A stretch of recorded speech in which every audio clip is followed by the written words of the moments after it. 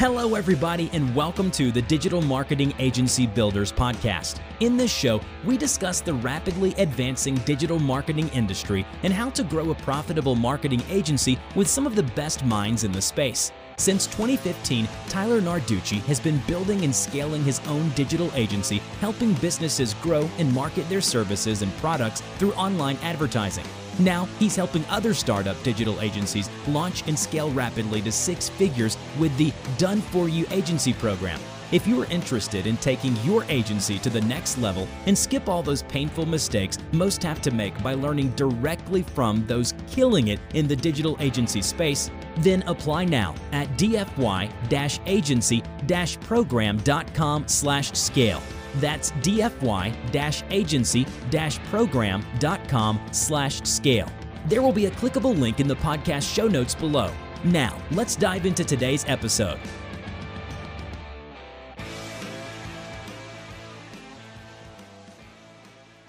All right, welcome everybody to another episode of Agency Leads and Sales Pros. I am your host, Tyler Narducci, and today with me, I have Christian Banach. Christian is the Principal and Chief Growth Officer of a business development and growth consultancy that helps marketing agencies and MarTech companies land 6- and 7-figure opportunities predictably.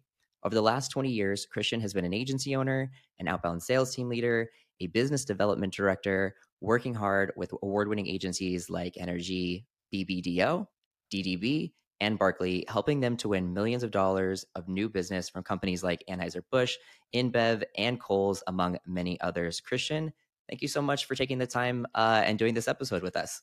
Absolutely, Tyler. Really looking forward to this conversation. Thanks for having me on. Absolutely. So we can totally just dive right in. So one amazing thing about you is that you built up your personal brand, and that helped you scale your agency into a 7-figure powerhouse. Can you just kind of explain for us how you did that with your personal brand, and what are some things that our listeners can learn to kind of, use these tools for themselves? Yeah, most definitely. So when I originally thought about having this company, B2B companies get a kind of a bad rap, right? They don't have a lot of personality. They're boring. They're not as sexy and as fun as some of the more consumer facing. So with that insight in mind, right off the bat, I was looking for, ideas on, what can I do to stand out? And so with that in mind, I also reflected around my first business. So my first business was actually a concert promotions business. And it was a branded company. There was, I didn't put myself in front and center. And I actually, people called me the Wizard of Oz. There were these big concerts that would happen, and I would be sort of the guy behind the curtain. Nobody knew that I was the one involved in all of this. And while it might seem like a compliment, that Wizard of Oz comment, I always felt like, I was maybe leaving something on the table there, because by not putting myself out there more, that there might have been opportunities that I was being passed by, because these big concerts that we would do, nobody really knew who was behind them. So when I started this company here, it was like, with that insight of my experience with my first company, and then the fact that these, B2B companies need some personality, and, there's sometimes a trust, issue also with B2B companies. I thought, I'm going to put myself out there. So, the company, right out of the gates, I named it Christian Banach, my own name. So that helped right there. But, from really day one, it was really about trying to inject, my own personality into the business. And one of the key ways that we were able to grow early on was through an email newsletter that I developed, and it shares a motivational, inspirational type story, something personal from my life. I try to wrap it up into a business, lesson as well. And then I share, other industry insights. But that newsletter has really allowed people to connect with me on a very personal level. And, I get emails, all the time from people that, they don't even really know what we do, but they connected with me in the story, and they're like, I would love to just learn about what you guys do. And that's been a really key insight, as well, that if you're able to build up that brand and build that trust, people will actually come knocking on your door asking what you do, versus you having to, knock on theirs and, kind of put yourself out there. At this point, you were still doing the concert business or setting up concerts? No. So the concert business that actually, I shut that down maybe about 10 years ago. And for the last, say, Okay. 10 years, I have been working in various agencies doing business development. But Okay. what had happened was, right around the pandemic, I always wanted to do something on my own again, and I wasn't really sure what or when or how. And what I ended up seeing is that a lot of agencies were really struggling in the pandemic, and I felt like I had an opportunity to give back. So I was working at an agency actually at the time, and had this idea to start this business. And but where do I begin? Where do I start? Yes, I worked at agencies, but I didn't have a brand at that time. Nobody knew who I was. So that's really where my go-to-market strategy really initiated, with this email newsletter. Okay. So you started building a newsletter and getting that out there. I guess, how did you start growing the newsletter? Where were you getting the emails from to send out to? And where were you, I guess, generating the copy from? Were these your own ideas? Were you sitting down late night writing this, or how did you start it? Yeah, so the newsletter in terms of building the audience, it was really twofold.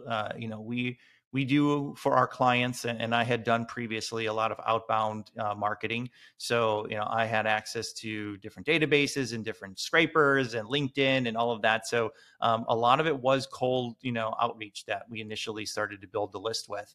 And then as time grew, and people started learning more about us and me, more organic, opt-in, signups started coming. So the newsletter sort of took off, from there. In terms of writing the copy, it was all myself, and yes, it was late nights. I do it every Monday, as I mentioned, Monday motivation. So usually it's Sunday night at 10 o'clock.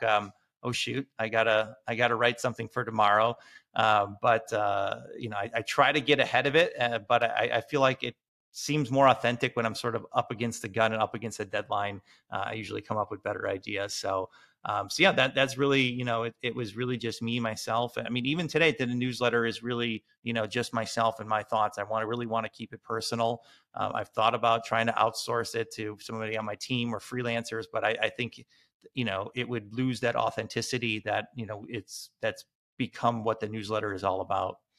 Yeah. So your audience was digital marketers and agency owners, and your content was your thoughts on how to improve the industry and that business model and challenges that they were meeting, or was it more digital marketing strategy? Like what was the content based Yeah. on? So interestingly enough, the content there's a couple different sections, if you will. The main piece of the content was really more inspirational type stories with a business lesson kind of wrapped into it. It wasn't about how to sell better agency services or, how to run your business better. That was not really it. It was more so getting to know me and my personal life, and Mhm. wrap it into kind of a business lesson that I took away from it. And then I also include in the newsletter, different chief marketing officers that have moved to different companies. So I would basically provide some insights and leads to agencies that they could potentially see. Oh, the CMO had moved on. Maybe I should reach out, because oftentimes if a CMO moves on, they're going to be looking for a new agency in their new role. So I would provide some insights like that, and then occasionally I would write some, how you were talking about, more thought leadership type content around how you can grow your specific agency. But that's really maybe 1 out of every 4 weeks I include something like that, and it's really more so about getting to know me on a more personal level, is what the newsletter is. That's awesome. So you really built your entire personal brand solely on the email newsletter. Was there also, like, a Facebook group involved, or was there also other elements, like a page that you're growing or a podcast you started? Were there other elements to the personal brand that helped? Uh, because I'm leading up to how you took that and ended up with a seven-figure agency. So wondering, was it just the newsletter, or what else did you do? Yeah, so the newsletter definitely was the foundation for it, but we have a Yeah. website, as well. So Mhm. that was where we would end up sending people. What we found is that the newsletter wasn't really selling anything, but if there was interest in, who is this guy? I like his stories. He seems pretty interesting. They could click on the web and click from a link in the newsletter to go to the website, and that's where they would find out about our services. So that was one of the kind of non intrusive ways to try to like get our name out there. But also at the same time, I would repurpose the same content that I was writing for the newsletter on LinkedIn, and similarly, do strategically, add connections to agency owners and leaders and others that are in my target audience. So building up a social profile on LinkedIn was really the next phase of that. And that's probably how it was for the first, say, 6 months. And then after around 6 months, that's when I started doing some podcast appearances like I'm doing here today, and started getting invited to speak at virtual conferences and webinars and things like that. So, but I really needed to started to build my own little audience before I was getting invites to these podcasts and these other speaking events. And it all really, again, started with that email, and then, into the LinkedIn profile as well. Very nice. Very nice. So I guess how then do we bridge? So you took this path up. I'm going to start building on my own personal branding. How did we then take that and, escalate it into a 7-figure agency? Yeah, well, what was great is, when I first started the newsletter, I didn't have any clients, and so I was able to, through my network, through my own personal network, land, I think 2 clients to start off with. So that at least gave me enough income coming in that I could afford to quit the job that I had and go all in on this. But really, it was again, the newsletter was really where we first got our first, few clients. And then that just allowed me to go out and hire for my first staff member. And then, that led to referrals. That was another, way, once we would start doing good work for our clients, they would, pass along, us, if you will, to other companies that are out there. So, really kind of snowballed. But I think what we ended up doing was once we had once we were in a position that there was some awareness of my name and some demand for the services, we started doing more targeted one-to-one outbound outreach to agencies. Now, what I experienced here is that I'm sure we all receive emails all the time, or we've seen emails or things on LinkedIn about, hey, we're going to book 30 appointments in 30 days. And, there's a lot of noise in the space. There's a lot of empty promises, a lot of operators that do kind of lead generation and services like that aren't necessarily the most trustworthy, if you will. Yeah. So Yes. I wanted to make sure I stood out from that. And that's where the newsletter came in again too, and the personal brand. I think if they could trust me, then they would trust our services. So when we started to then do more one-to-one outreach and reach out to these different companies and say, hey, we've been looking into your business, we think we could, help you with growth. We'd like to talk about that. They trusted our emails, and they trusted us more because they already knew us, through the newsletter. But that's where we really started to then accelerate the growth, was through the more, one-to-one outbound, emails and phone calls, to these agencies. But I don't feel if we did not have that initial newsletter and the LinkedIn presence that we would have been able to cut through nearly as well as we ended up doing. Yeah, it was like an accelerator to the business. Absolutely. Yeah, I experienced a lot of that myself when, because I drove the agency first, but as soon as I really started, face on everything and really blending my name and the agency name and kind of utilizing that personal brand like you're talking about, it was like pouring gasoline on the fire, because people, they learn to know, love, and trust you and what you have to say. And if you're running that operation, then that trust naturally carries over. And so I couldn't agree with you more that personal branding can really, really help a lot of B2B businesses, but especially digital marketing agencies in the digital space. So it's a phenomenal tactic to use. So what do you think most agencies get wrong when it comes to business development? We all want to grow. We all want to get bigger. What do you think most of us out there are doing wrong? Yeah, I think it's kind of what we just started to talk about. I think one is a lot of them, first and foremost, are just sitting around waiting for the phone to ring.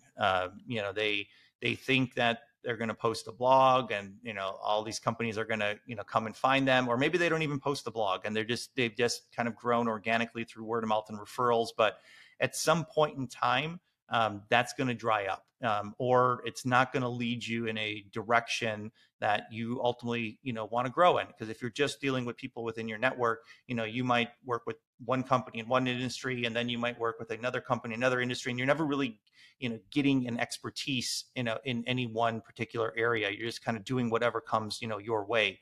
And that can get you to a certain point, especially if you have a big network, can get you to a certain point. But ultimately, if you really want to get to the next level, you have to have some level of, expertise and specialization, I believe, at least. So I think that is one thing, is that far too many just rely on sort of word of mouth and referrals to grow.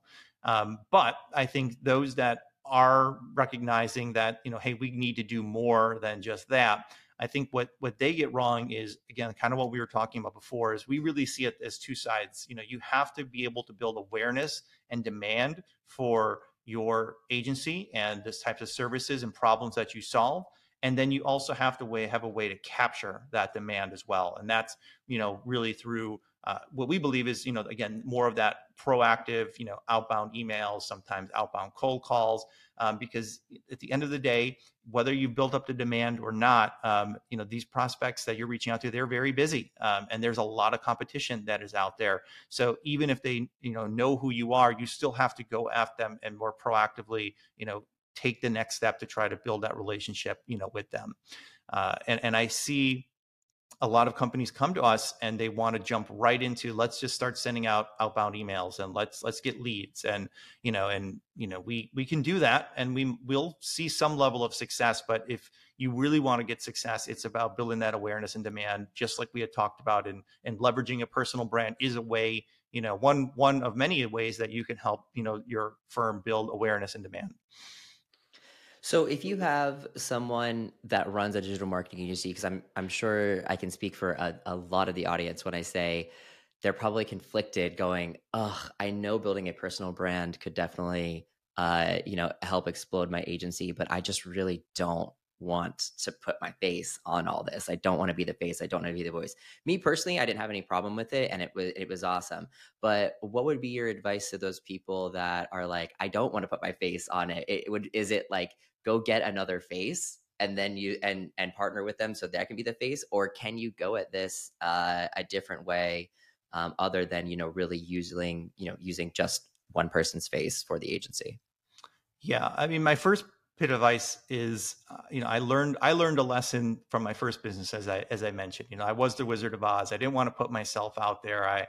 I felt like it was egotistical, to do that, and I like I said, I believe that it held me back, and I think that business would have grown even faster and bigger, had I done that. Now, that said, I know it's not for everybody. I mean, it wasn't for me, back then, so I don't necessarily think it's an absolute requirement. What can you do about it if it's not for you? I think perhaps you do have a partner, or someone within your firm that you can elevate to be more of that face of the organization. So I think that's definitely something that one could explore. Again, you may not have that person, especially if you're just starting off and you're just a team of one or two. So I think if you're doing all the other things right, in terms of your marketing, and I still think you have to be producing some thought leadership. You have to have a point of view on how to solve a problem, even if it's not putting your face in a video to talk about it, but you have to at least be able to articulate it through writing of some sort.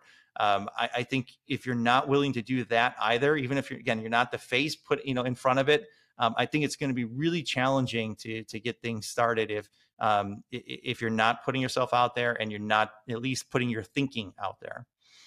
Yeah, it kind of leads into how important it is to do work. Sometimes you really have to put in a little bit of elbow grease. Sometimes that you really have to, actually get out there and do something, and you can't, just hope that it will magically happen. I talk to so many clients out there that, when you ask what's your main source of leads right now and how have you been getting your original clients, they completely echo what you already said, which is my immediate network, and then they will refer me, and then I'll get another client or two from those referrals.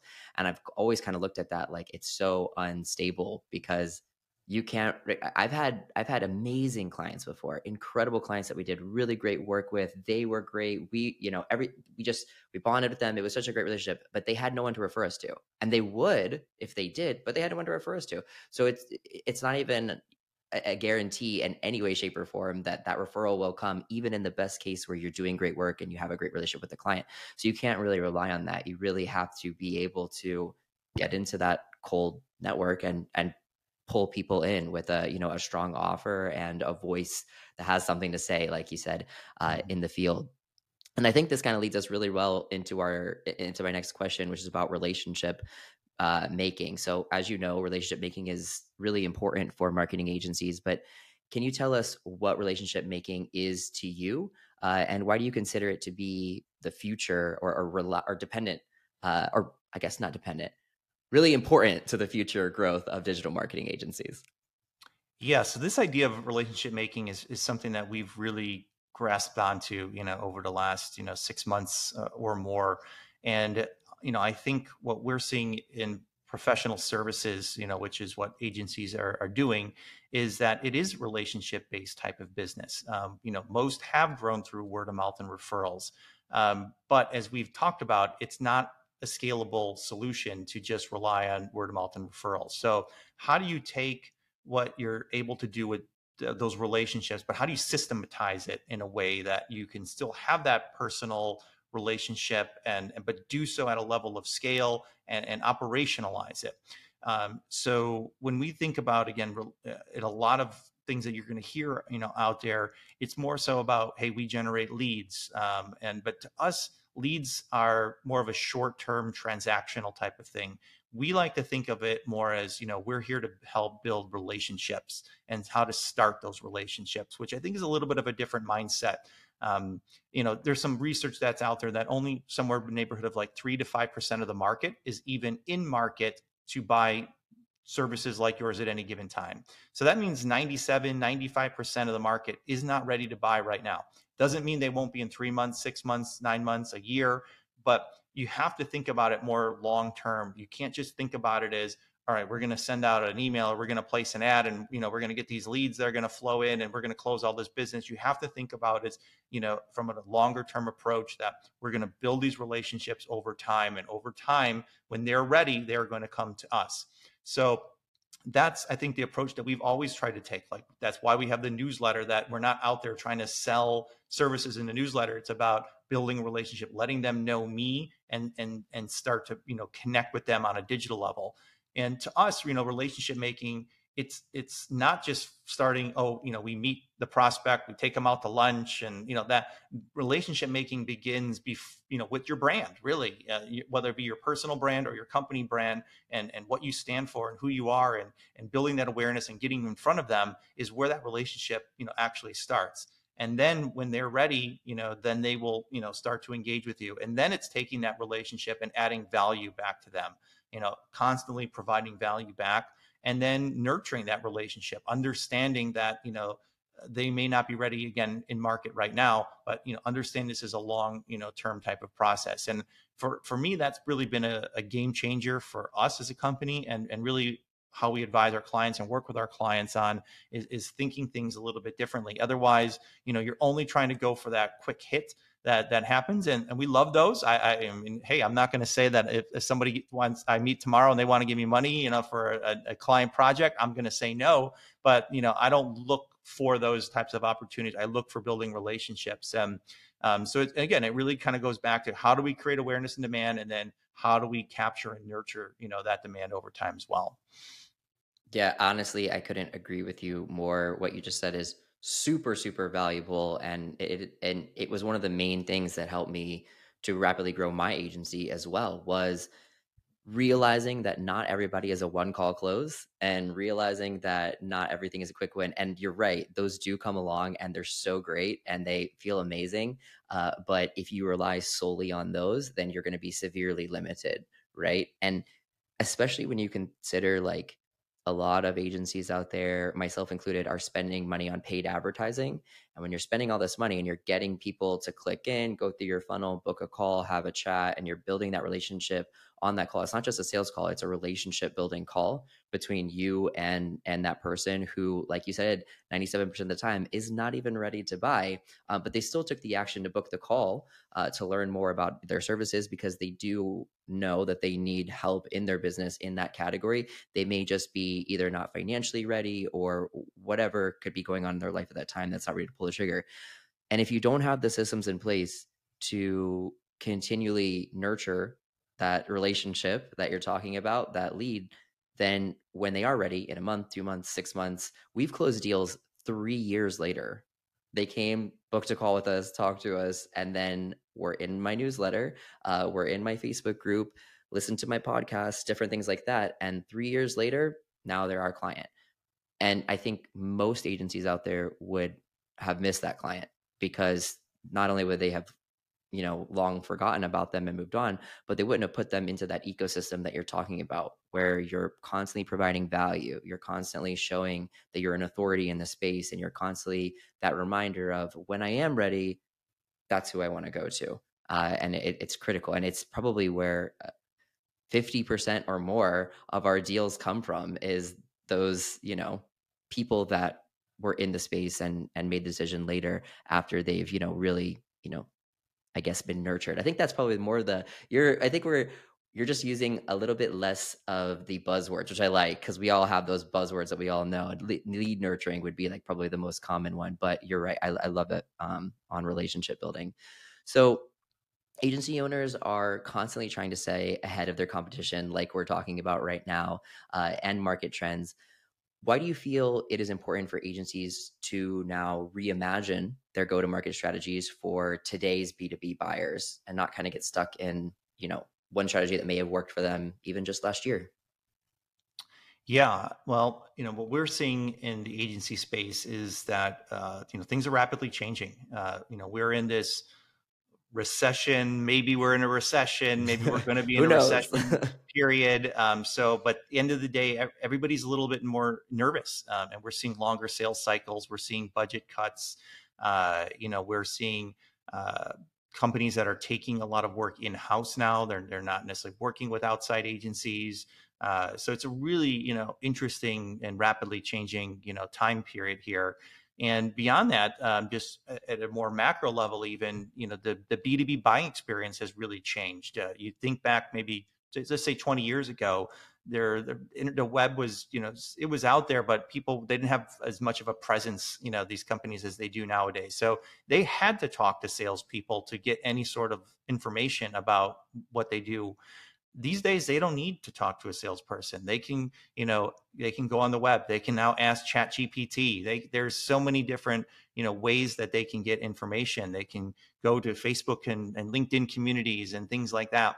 So, to think that it's this sort of linear process that people go through, and it's fundamentally that's just not how, it works. And I don't think others have, kind of realized that. So it again, it's all kind of dovetails into what we've been talking about here. It's about having that presence, with yourself, whether it be a personal brand or your company brand or both, creating, thought leadership content. So these people, these prospects that are out there, they can start to learn about you because they're probably, they're going to be doing a lot of the research on their own. They don't need to call and talk to you.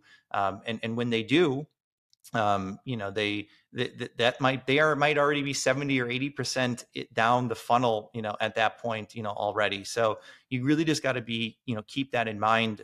And, it really all kind of matters in sense of, you have to be creating content for each of the different stages of the buyer journey. There is awareness content, there's consideration content, there's decision content. So being, mindful again of that journey and making sure that you're showing up with content that is valuable for whatever stage they happen to be in. You have to keep in mind all the level of competition that's out there. One thing that we work with our clients on is we call it a give to get. And so when we do reach out to prospects, first and foremost, we're not saying, hey, we would just love to get 15 minutes on your calendar so we could tell you all about us and all the awards we won and how great our services are and all of that. Like, there's just nothing in it for the prospect themselves. So, what we like to work with our clients on is coming up with something unique. Maybe that's an insight session. Maybe that's a free workshop. Maybe that's an audit. Maybe that is inviting them on a podcast like this and giving them some publicity. Maybe it's a virtual panel where you can get together other industry leaders and unpack an idea. So the idea here is that you're going to give them some sort of value back before you're going to ask for something, back from them, which ultimately is their time. And we just find that is a much better way to cut through, all the clutter that's out there. And again, help to start that relationship. You're giving them something. It's just human nature for them to want to, give something back to you. It's the law of reciprocity. So, I think just the old school ways of thinking about it, you really got to understand like what's happening in the market and what's happening in the buyer journey, and make sure that you're adapting your approach, accordingly. Give to get strategy, guys. Write that down because that is so valuable. I can't tell you how much that I've seen that work really well. And even someone like me, that would work on me. If someone reaches out to me and says, hey, I noticed this thing that I think could really be better, and either here's what I would do, or would you like to hop on and I can share it with you, that automatically is more attractive than, hey, I do X, Y, and Z. Do you want to hop on and chat to learn about it? Because it's like, no, I wasn't even looking for X, Y, and Z right now. And they would have had to get really lucky if I just happen to be needing that at that moment, and then they hit me with that email, which is very hard to do. So offering value up front is by far one of the best tips out there for growing a digital marketing agency. And when you're growing that ecosphere that Christian was talking about earlier, where you have, whether it's a newsletter, a group, a podcast, all of it, or more, that's all you're doing. You're constantly providing value, and having those call to actions throughout. So one day when they see that value and they're ready, then they're going to hop on. I also really like, you mentioned audits. I think that's a fantastic strategy when there's software out there that you can use to then pull a potential lead's website through the software. It grades it and gives immediate places for improvement. You can tell if they're running ads, if they're not, and create just a small 5-point document on things that you could help them improve on, and then ask for that call, and then get them on the call, go through those things. And now they know who you are. They trust you. You've built a relationship, and you're the right person for the job really at that point, once they've kind of, made that relationship and seen what you actually can do. So it's a phenomenal strategy. Christian, what is Propel? Yeah, Propel is our go-to-market strategy, and it's a framework, and it's an acronym, Propel. So each one of the letters stands for something. So the P of Propel is pick a pivotal problem, and I think this is another thing that I see agencies, and even especially digital agencies, getting wrong, is that they might say, well, what problem do you solve? Well, we build websites for companies that need them. But a website isn't a problem. It's a potentially a solution to a problem. But the problem is our sales are down or our leads are down, and a new website potentially could solve that problem. But I talk with agencies all the time, and they have a really tough time actually articulating what problems that they actually solve. And they do solve problems, but they don't think about it in those terms. They jump right to the solution. So the Propel model really is first and foremost getting clear on that. And ideally, though, these problems are urgent and important for the prospect to solve, because if it's just something nice for them to do, it'll incrementally help their business. The odds of them wanting to take action, especially from a cold email or an ad, is very slim. So you really want to get clear on how do you solve problems that are both urgent and important for the prospect to solve. And you don't necessarily just have to have one problem you solve. You probably solve 3, 4, 5 different problems, but you want to get really good at solving a problem, and then that becomes the foundation of that go-to-market strategy. The next part of Propel is the research audience segment. So now that you know what problems that you solve, you're going to want to know what audiences are experiencing that problem. Is it a certain industry? Is it a certain type of company? Is it certain, companies in a certain geography? But here you want to build out like an ideal company profile. You want to build out buyer persona. So who within those companies are experiencing that problem? And ultimately you want to land at coming up with a list of potential companies that are experiencing, that particular problem. And then that's the list then that you could start to do your sales and marketing, efforts to. The P in there, I everything. I can tell you how many clients I talk to that I ask, what do you do as an agency? What do you do? And the answer is Facebook ads, it's Google ads, it's website builds, it's SEO, and that's honestly oftentimes my very first lesson is people do not buy Facebook ads, or people do not want to buy Google ads. They don't want to buy a new website. They don't want to rank on Google. They want what that means. They want growth for the business. They want, people have many different reasons for wanting to grow their business, for an additional layer to take care of my family, to, whatever those deep reasons are. And finding that problem out on the sales call and during the relationship building process is critical, because if you just come as a service provider, one of millions that provides Facebook ads or Google ads, you're going to get lost in the noise, and you're not going to really connect with that person to be able to build that relationship. And, agencies often get services and solutions mixed all the time. They just, it's one of the biggest mistakes that I see in the industry. And so I'm actually really glad that you brought that up, because knowing the difference between them is really critical. And also, while I'm on the rant, I'll say that on the sales side of agencies, if you go, I talk to my sales guys all the time, and I'm telling them, and they'll come to me and be like, hey, we're talking to this lead and they want X, Y, and Z. And they're like, so when you're doing the ads, how do you then send it over here? And what do you then do? And I'm like, stop. You're going way too far into technicals right now. And that's not really where the sale is made. The prospect that knows nothing about Google ads or Facebook ads does not want to know exactly how you build the core lookalike audience and who you're, interest layering that over. They don't need to know all of that. That's not what's selling them. They need to know that it's going to provide the solution to their problem. So right back to what Christian said, what is the problem? And is the answer more lead generation, more sales for the business? Then yes. And that's what we do. Keep it at that level. That's where the sale is actually made.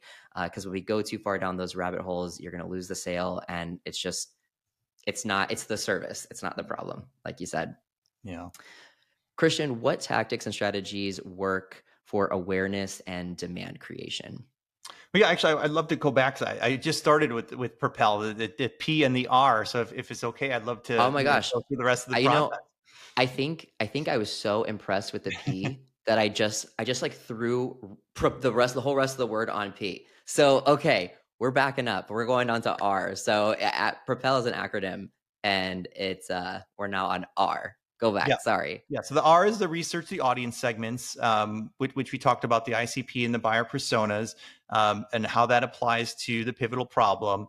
I think we're on O now, which is own the journey. So the PRO, and then that goes back to what we started talking about earlier with the buyer journey, and really making sure that now that you have the problem and the audience, what are the questions? What are the objections that they're having at the different stages of the journey? So at the consideration stage, the awareness stage, the decision stage, what type of content are you going to need for each one of those different stages? So that's really, again, we talked about this one a little bit earlier, so I won't go into too depth on the O, but that's really key.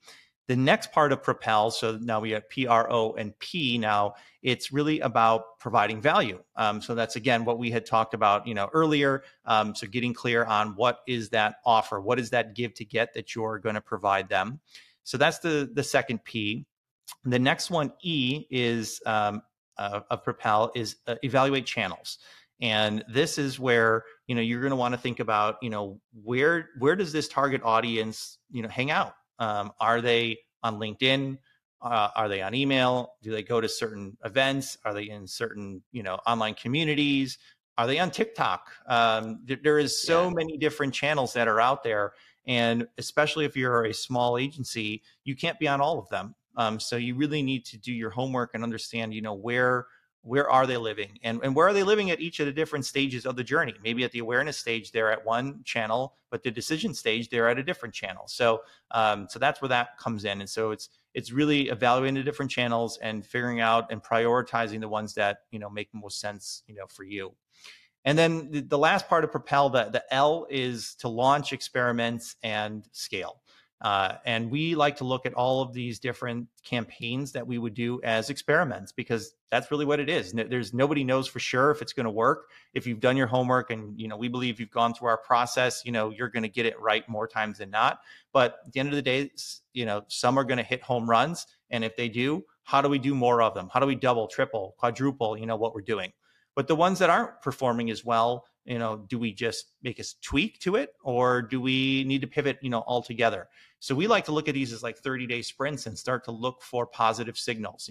By a positive signal, I don't necessarily mean, hey, you won, a business, you want a big deal from it. It means like, are you getting the right types of traction? Are you getting inquiries? Are you getting positive indicators, again, that this seems to be working?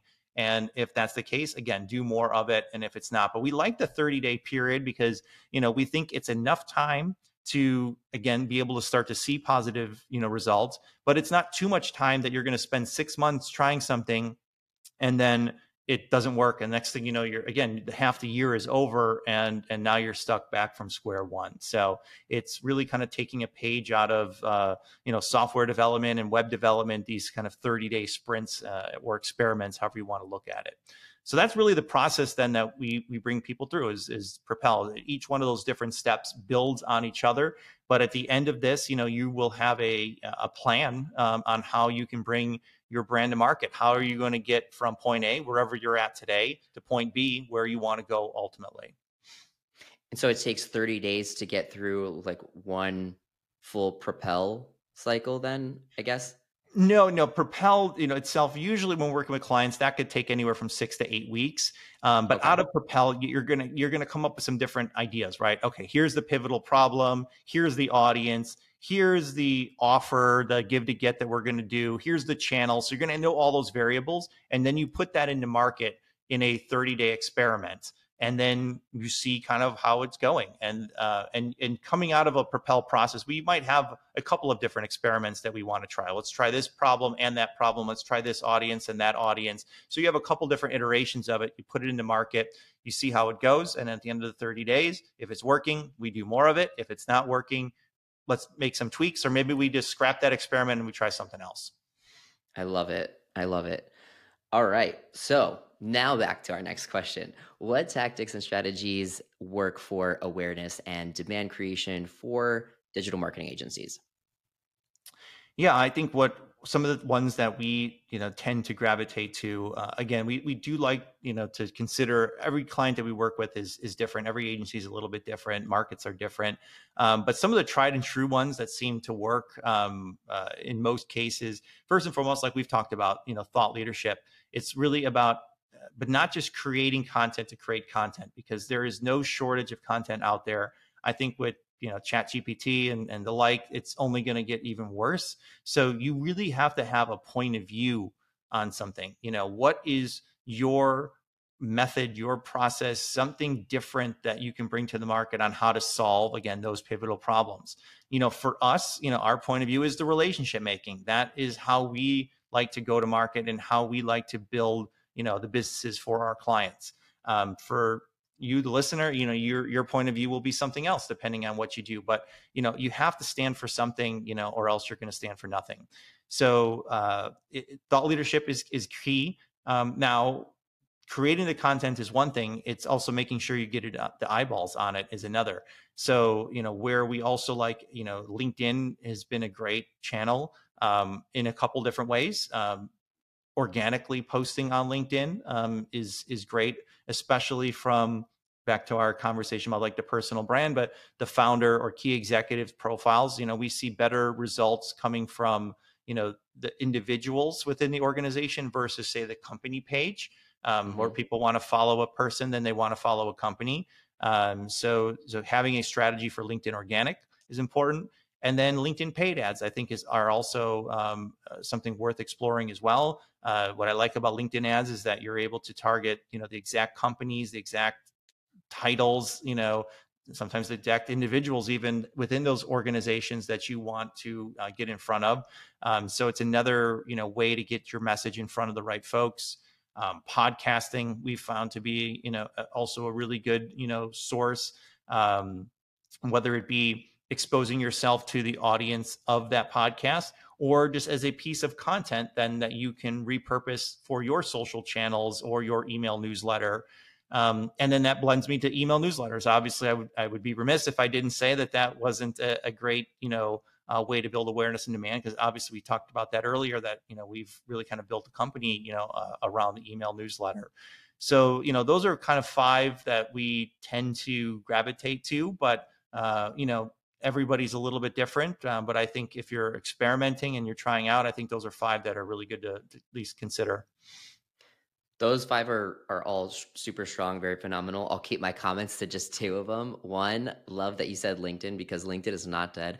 A lot of people have a misconception that LinkedIn is just full of spam. Like when they log in and they see all these messages that, are kind of sent from bots, and they're like, oh, it's just all spam. Like there's no one really on LinkedIn. Shockingly, we see a lot of success on LinkedIn, and our clients also see a lot of success on LinkedIn. Usually there has to be a lot of real personalization. Like you can cut through the noise on LinkedIn, I feel like, when you don't sound like a bot, and you have real people actually engaging in the DMs, and not just like, hi, I do this, do you do this? Like, and it just, when you personalize it, LinkedIn is doing phenomenally in 2023, which a lot of people don't realize.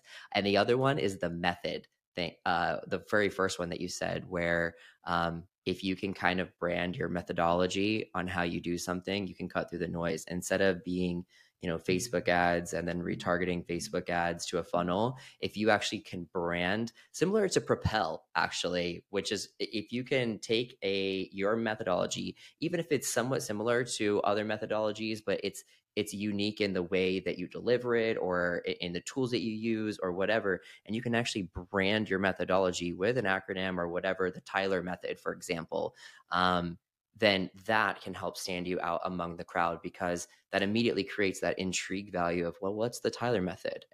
Now immediately I know that he's not just giving me Facebook ads like everybody else. There's some type of methodology behind it that's specific to this agency that's working for them.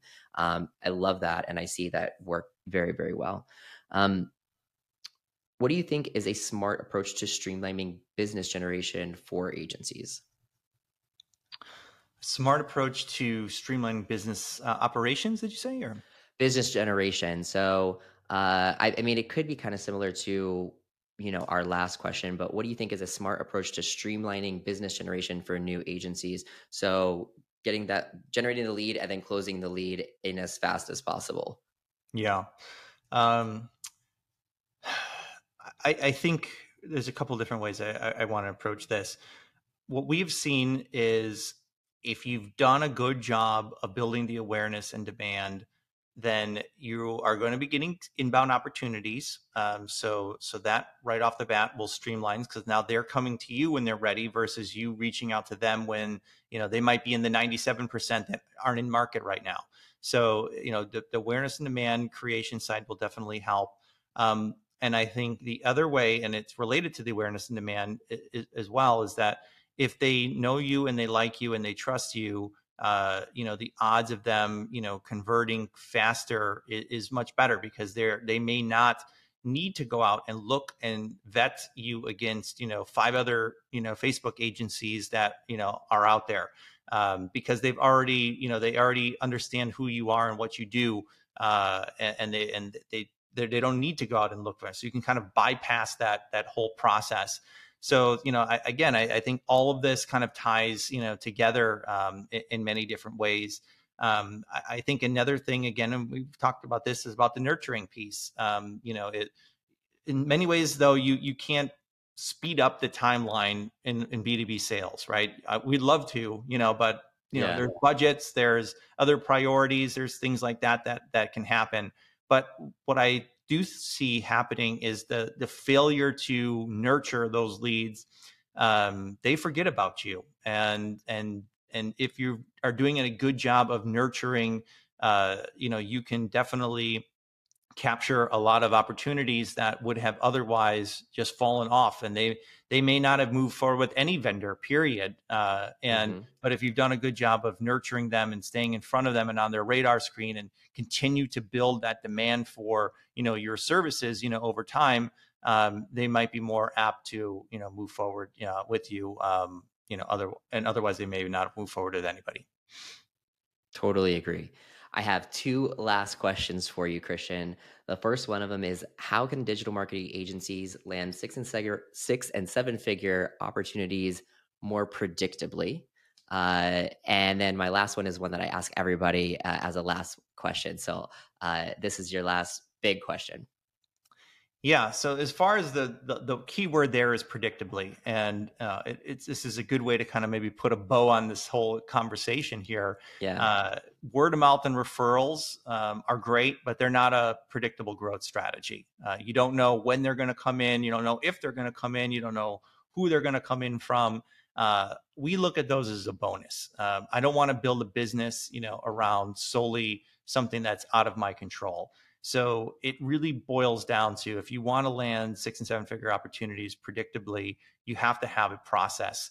And, that process, in our opinion, begins with, having that go-to-market strategy, having a plan to get from point A to point B, and then having a way to create that awareness, create that demand, as we've talked about, and then a way to capture that demand, whether that's through outbound emails, whether that's through LinkedIn ads, or LinkedIn, DMs, whatever the method is, or multiple methods.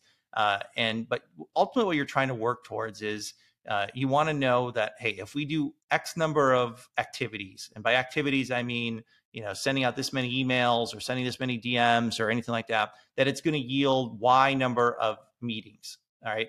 And then Y number of meetings is going to yield Z number of closed won opportunities. And once you start doing this for, 6 months or so, you're going to really start to know your metrics, and you can start to scale up. If one out of every 100 emails is going to land a meeting, and one out of every 10 meetings is a new business win, you can 10x the number of emails you send out, and you're going to get 10 more meetings and 10 more new clients. So it's simple math. Obviously there are some nuances to all of that, but it gives you a framework that you can, when business is down, you can pull that lever and pull it up. And when maybe you're busy and you're at capacity, you could pull back. But ultimately, you want to work towards understanding what those metrics are, and then that's when you can start leveling up to some level of predictability. Yeah, I guess it really all does come down to math in the end. Once you have a system that works, and that can probably be the most challenging part, is getting that initial system that works. It's not really scaling that could be the challenge.